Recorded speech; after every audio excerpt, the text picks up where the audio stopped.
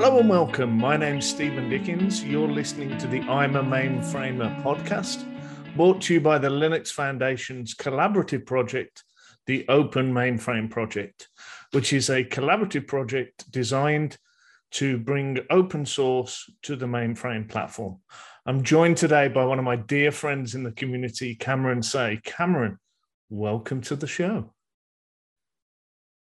Thanks for having me, Stephen. Very glad to be here. Always a pleasure to talk with you, my brother.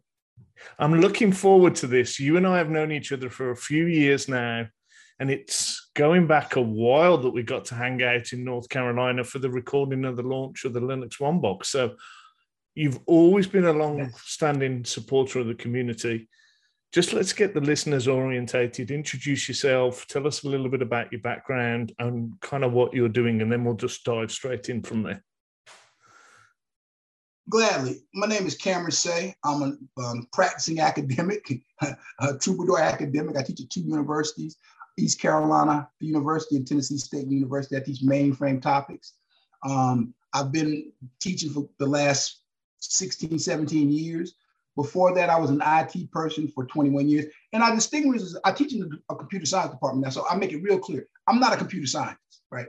I'm an IT guy, and there's a difference. And if anybody wants to know, wants me to delineate that difference, I'm glad to do it. But to me, there's a clear difference between IT and computer science.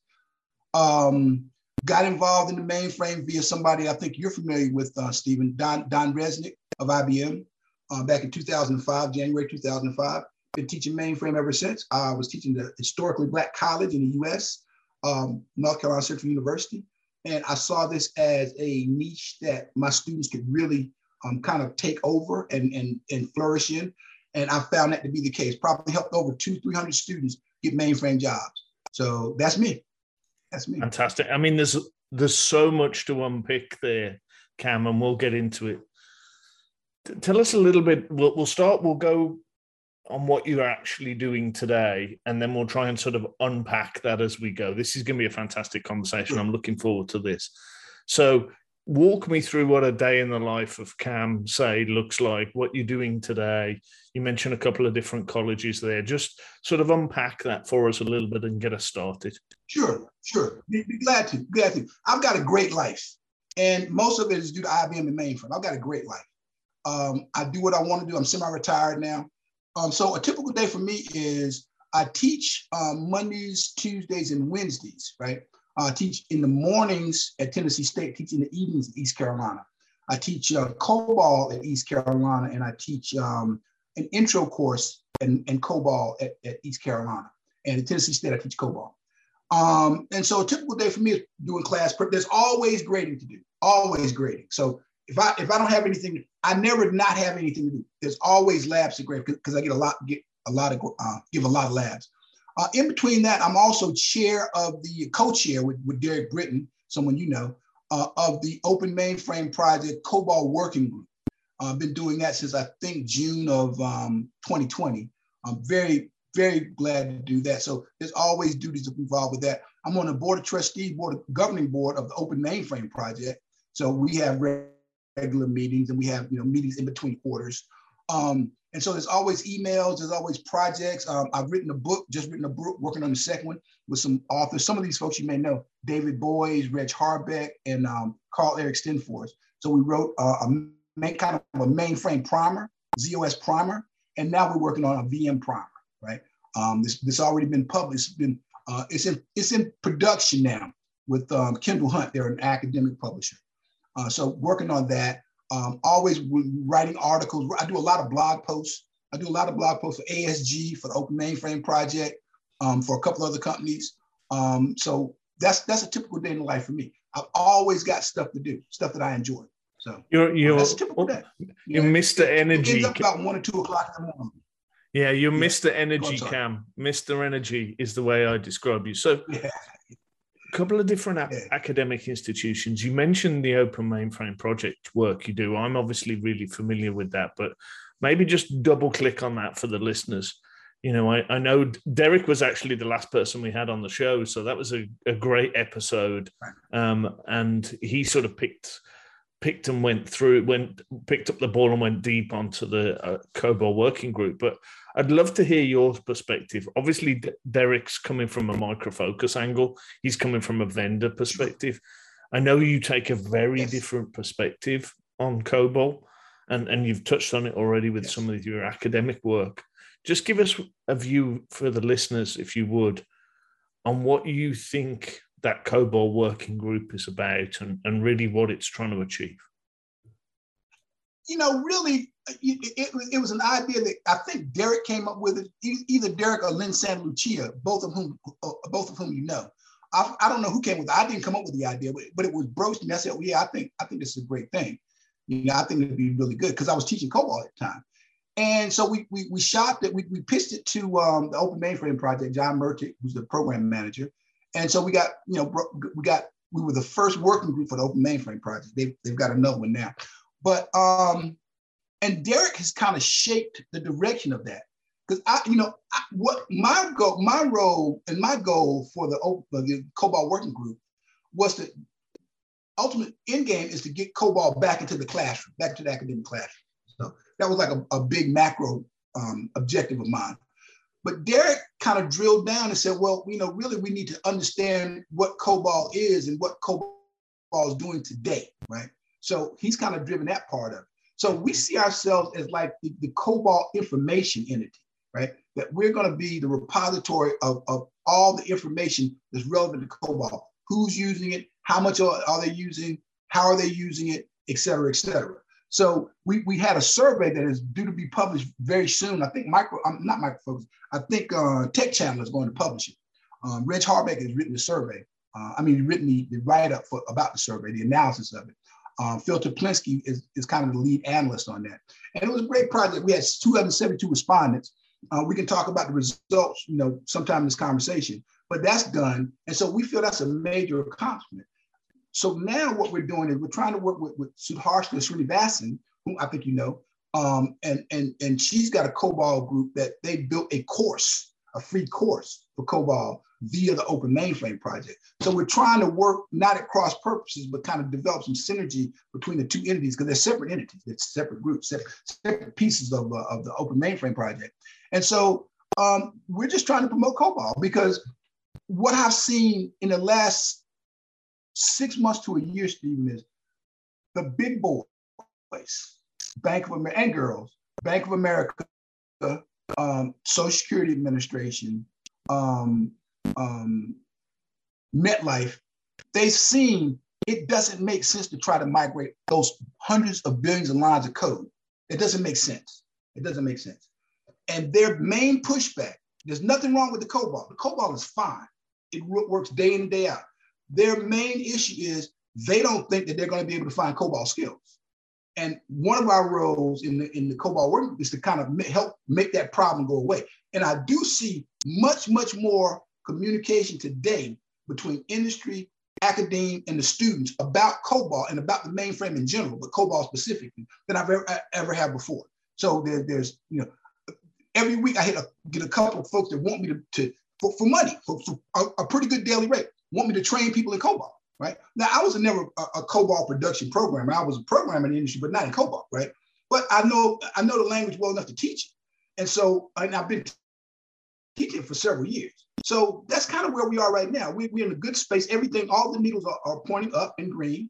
And we're just trying to keep the momentum, trying to keep them in. We have regular conversations about, I'm always on panel discussions. That was another thing day in the life. More often than not, I have a panel discussion that I participate in. More often than not, in a weekly basis, not a daily basis, but a weekly basis. So that's kind of, where I am right now about the COBOL working group and Open Mainframe Project. I hope that answers your question. So it does, Cam. And there's a couple of things that you mentioned previously in your introduction, which I'd like to circle back to. You mentioned historically black colleges that you've worked with, and you talked about the numbers of students you've brought through. I know that's a subject you're passionate about, and so am I. How do we get more diversity and more inclusion and bring other maybe not groups that aren't as represented as they should be into the wider mainframe community? I know you're probably one of the best at advocating for that group. So I just want to give you the opportunity to spend a bit of time talking about that, because I think it's important for us as an Open Mainframe Project group. It's important for the wider community. It's important for tech in general. So I just want to give you the opportunity to sort of just go long on this section. It's important. I want to give you the time. So just talk me through that, if you would. Sure. And I appreciate you having insight, understand the importance, the relevance, and the value in understanding these opportunities. Ever since I first saw this technology, I didn't know anything about the mainframe. I programmed on SAS, on the mainframe, but I didn't know it was a mainframe. I was a SAS programmer, right? I saw that this is an area that can be a niche for the HBCUs. And the reason that's important is because the HBCUs suffer from an inferiority complex and image problems, right? Their product more often than not, is perceived as inferior to the bigger schools. That's just the way it is. Now, sometimes there's some justification to that, because there are some HBCU programs that really aren't doing the best that they can. You have to understand HBCUs are chronically underfunded and understaffed. For example, I'll give you an example. Tennessee State University. The state of Tennessee owes Tennessee State University today $500 million in money they were supposed to be getting, but they weren't getting it. They were giving it to other schools, right? They weren't giving it to Tennessee State. So that kind of thing. And those types of issues are going to put HBCUs in kind of a bind. So, but there's a silver lining to that, because in the mainframe space, IBM's strategy early on with the academic initiative was to bring in the bigger schools. NC State was supposed to be a flagship in mainframe education, right? Georgia Tech and Virginia Tech. That didn't happen. And it didn't happen not because there's anything wrong with the mainframe technology. It's that NC State doesn't really need to teach mainframe. Georgia Tech really doesn't need to teach mainframe. But guess who does and can benefit from teaching mainframe? HBCUs, historically Black colleges and universities. And that has been a target. Now, what I am seeing now, and I've been screaming this, as you know, I've been screaming this for over a decade. I've been screaming, right? Industry has heard that the last couple of years, last year or so. And I do see them reaching out to the HBCUs. Here's the problem. The HBCUs aren't responding, right? That's the problem. I have a couple of hiring managers, 3 or 4 hiring managers that I know personally that have reached out to HBCUs and said, look, we think you can benefit from teaching this technology. And if you teach it, I've got jobs for your students. But HBCUs don't respond because there's a lot of inertia in academia, not just HBCUs, but everywhere. And when they start doing something, they're going to keep doing that thing. And if you try to put something else into the mix, unless there is a very extremely compelling reason that they can see and accept, they're not going to change. They're just not going to change. So it's a challenge, but I do see leeway. I am at Tennessee State. Tennessee State is a historically Black college and university. I want to give shout outs to Dr. Jacqueline Mitchell, who's the program manager, and my colleague, John Thompson, for bringing mainframe. We have 2 courses on the books now, and we're going to have more, right? So it can be done. But I'm optimistic, but there are challenges. So it's not happening today. But I do see the conversations being had. I do see the conversations. But industry, anybody from industry that hears this, that's in the mainframe space, right? If your company uses mainframe, focus on the HBCUs. NC State's never going to teach this stuff. They're never going to teach it, right? Georgia Tech's never going to teach this. I shouldn't say never, that's a long time. But they've got no compelling reason to teach it, right? The HBCUs do, if you make that case to them. So I want industry to hear that. And all conversations with me about that in this arena are going to come back to that at some point in time. So that's my stand on HBCUs, and I'm optimistic. I'm optimistic. And I think I'd say this to the listeners: anybody who's, Cameron's a fantastic voice for these underrepresented communities. He's very active on the social platforms. We'll put a link to Cameron's LinkedIn. If you're okay with that, Cam, we'll put that in the show notes. Absolutely.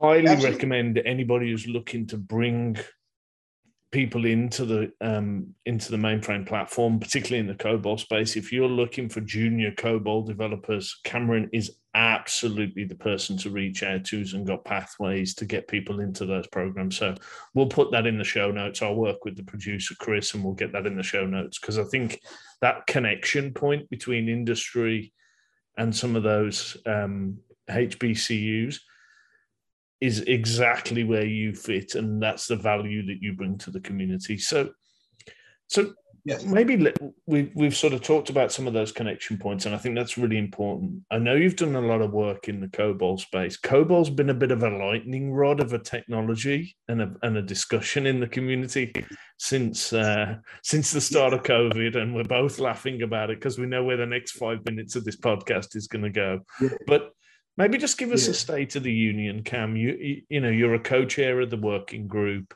You probably got as good a perspective as anybody on where COBOL is these days. You talked about some of the research that's coming out. Just give us a kind of state of the union on COBOL in 2021. Okay, so it goes without saying that the global economy is dependent on COBOL. That's a fact. If you don't know it, look it up. That's a fact. Without COBOL, there is no global economy today, right? And that is becoming more and more accepted. It's always been a fact, but it's becoming more and more accepted by the hiring managers that make this, not the hiring managers, I'm sorry, the strategic managers that make the decisions. So that is becoming clear. I do see an embrace of the necessity to train people in COBOL. Right, so there are numerous initiatives underway for the State of the Union, the COBOL. It's aggressive in terms of education. Jeff Biske of IBM, I think you know Jeff. He's got some excellent material on this, very easy to follow. And so now the whole development methodology. I just had three guest speakers in my class this week. Rosalind Radcliffe, she's an IBM Distinguished Engineer. Bill Pereira, who's somebody in the Zoe space, and a gentleman by the name of Pierre Washington, who's a senior software architect in Rocket. And they explain to the students how they're using modern tools that are like Jenkins and Git to do their development. So students, you've got to be clear with the students. You're not putting yourself on an island by developing the skill set. It's part of a continuum, right? It's part of a continuum. And it's a continuum that you can point in any direction you want to. I'm old school. I teach ISPF because the hiring managers tell me to teach ISPF. But next week we're going to look at VS Code, right? We're going to look at IDZ. We're going to look at some modern interfaces. So the whole development methodology is really evolving. Thanks to people like Chris O'Malley. I think Chris is retired now, but he used to be the CEO of CompuWare. He was very hardcore DevOps in the mainframe space, very hardcore. And I see that evolution occurring. And Misty Decker, formerly of IBM, now of Micro Focus, really is on me to show the students VS Code. I get the feeling that people they're kind of ashamed of ISPF. They shouldn't be, because ISPF is like VI in the Linux space. It's always going to be there. So if you can't, if nothing else is going to be there, you know ISPF is going to be there. So you need to learn it, just like you need to learn VI. So that's kind of where we are. When people are waking up and they're seeing things, there's a lot of movement. There's a lot of moving pieces of this, a lot of good positive energy in the COBOL space. And I love to see it because there's nothing wrong with the code at all. COBOL is a language. The more I learn about it, the more I fall in love with the simplicity of it. My students say that they all know Java. They're comp sci students, so they all know Java and Python. They say, it's so simple, I have a hard time understanding it. It's so simple. I mean, it's too straightforward. You know, it's explicit. Perform, write, read. It tells you in simple English what the program is doing. Java doesn't do that. C doesn't do that. Python doesn't do that, but it tells you in simple English what the language. So to answer your question, the State of the Union of COBOL, as a president would say, is good. Is good. I love that. I love that. I mean, I think some of the passion comes through, Cam. I mean, and some of those breaking down those perception barriers. You know, you and I have known each other, what is it, 6-7 years now, and I think if people get to spend time with you and I can imagine the students that you've worked with, if they get time to spend with you, they're going to come out of those programs with a broader landscape of horizons. They're going to come out with better career prospects. They're going to come out with a better shaped view of kind of what it means to be a developer. And some of those prejudices are going to be sort of washed away. And I think that's the positive thing that you bring to the community. I mean, so let's start to look ahead a little. where do you see the sort of next sort of 12 months for the COBOL working group particularly? I'm going to ask you about the mainframe as we look towards wrapping up, but I'll ask you a little bit more specifically now. Where do you see COBOL? Where do you see the going? You guys have been on a fantastic run for the last couple of years with the COBOL working group. What do you see is next? So a further integration to a heterogeneous infrastructure, making it a better, a more acknowledged part of what business is doing. Because I tell my students, I said, now, even though you may not be applying for a COBOL job at Bank of America or Wells Fargo or somewhere else, the mere fact that you know COBOL, you understand COBOL, means you understand a big part of the way they do business. You understand what their business is based on, even if you're not going to work in it. So that's an advantage. Like I said, further integration, development of tools. There's going to be tools. One of the things that Derek Britton has wanted us to do, and we just hadn't had the bandwidth to do it, is develop tools that integrate seamlessly with other pieces, like a COBOL tool that works with Get, for example. I don't know of one, right? I don't know of one. The way Jenkins does. Jenkins works with Get. So tooling, I see more and more tooling. Now, I don't know where the new processor, where the new Telum processor fits into this, but I know it fits somewhere. And I know COBOL is going to exploit some of those advantages that Telum brings. I don't know. I'm not an engineer. I don't know kind of what that is. I just know how IBM does things. So I see that as an advantage. And I see it becoming more of a factor in things like IoT. And now this is more mainframe general than COBOL, but COBOL is involved in this too. IoT and blockchain and technology that's ancillary to the COBOL space.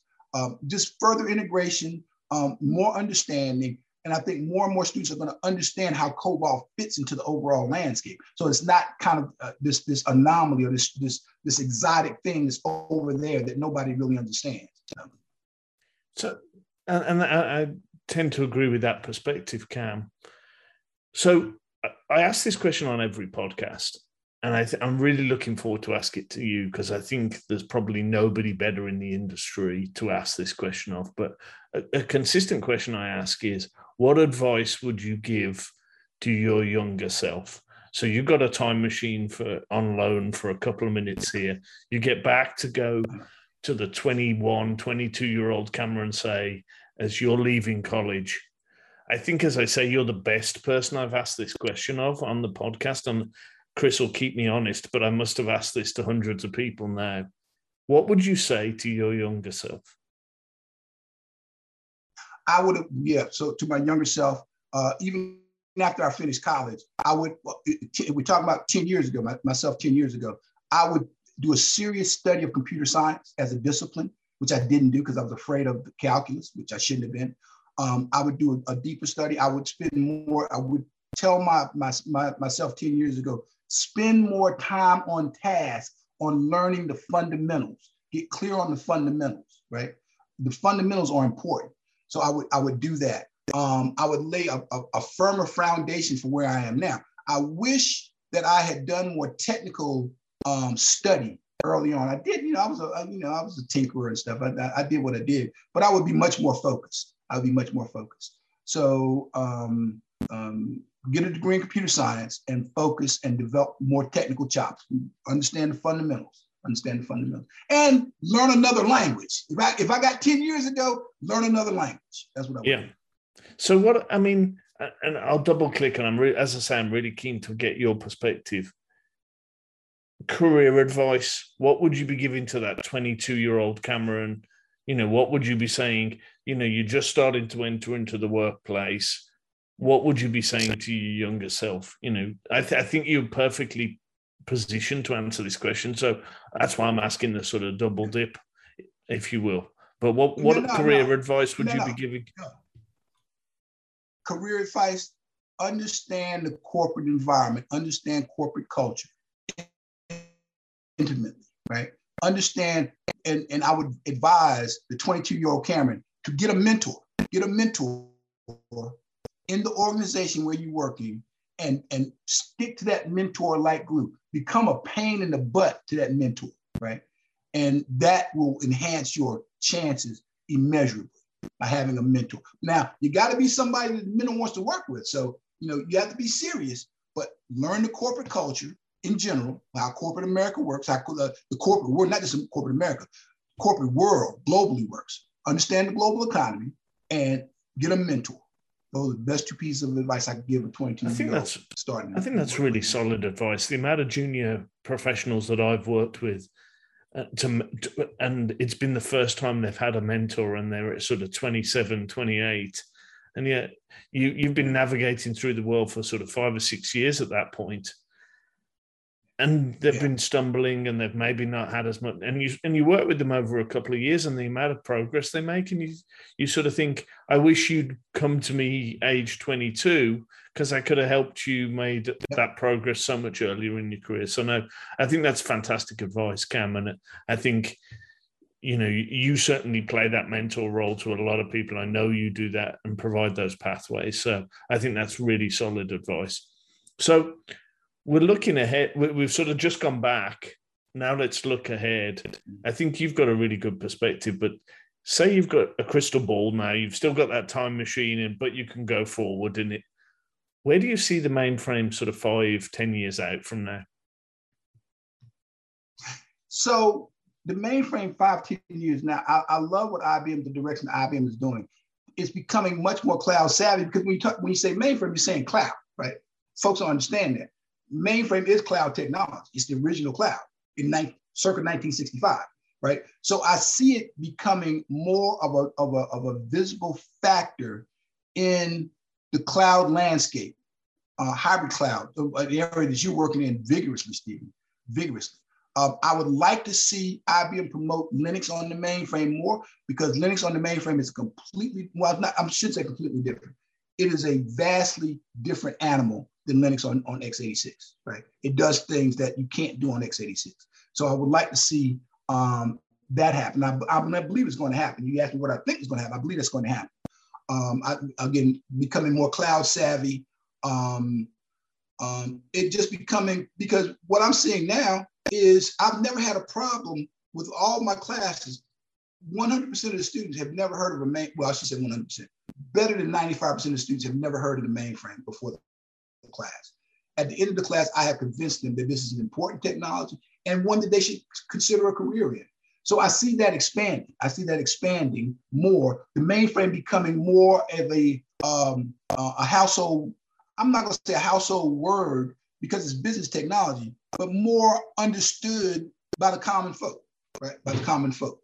I see that happening because of the things that mainframe is going to do. It's going to start playing a role, for example, in blockchain. I see mainframe playing a big role in blockchain. I mean, it plays a role in blockchain now. People just they don't know that. I see people becoming aware of mainframe's role in kind of blockchain and IoT and things that involve heavy transactions. So that's what I see now. IBM comes up with another mainframe every couple of years. And so I really can't make any predictions about that. The memory's always going to get more powerful. It's always going to have more storage. It's always going to be faster, bigger, better, stronger. So that's going to keep going. That's been going for the last 60 years. So I see it broadening its already pervasive footprint and solidifying that footprint going forward. That's what I see. So, Cameron, this has been a fantastic conversation, and I knew it was as soon as Chris booked you to come on the show that this would be one of the highlights. I think over the last sort of half an hour, 40 minutes, what we've been able to cover is a really good sort of arc around where COBOL's going. You've given us a really good view of some of the pathways that underrepresented groups can get into the technology, talked about just the student experience in general, and given, I think, some of our younger listeners a lot to take away from the conversation. Anything you'd want to add before we wrap up? Is there anything I've not asked you as the host or done a bad job on? Is there anything you'd want to sort of talk about that we've not covered? Well, I would just reiterate something I said earlier to industry. Understand that you can make the skills issue much less of an issue than it is now, just by opening your eyes. Look around you. And I'm involved in a project now where with a faculty member, Maggie Hall, she just got an NSF grant to teach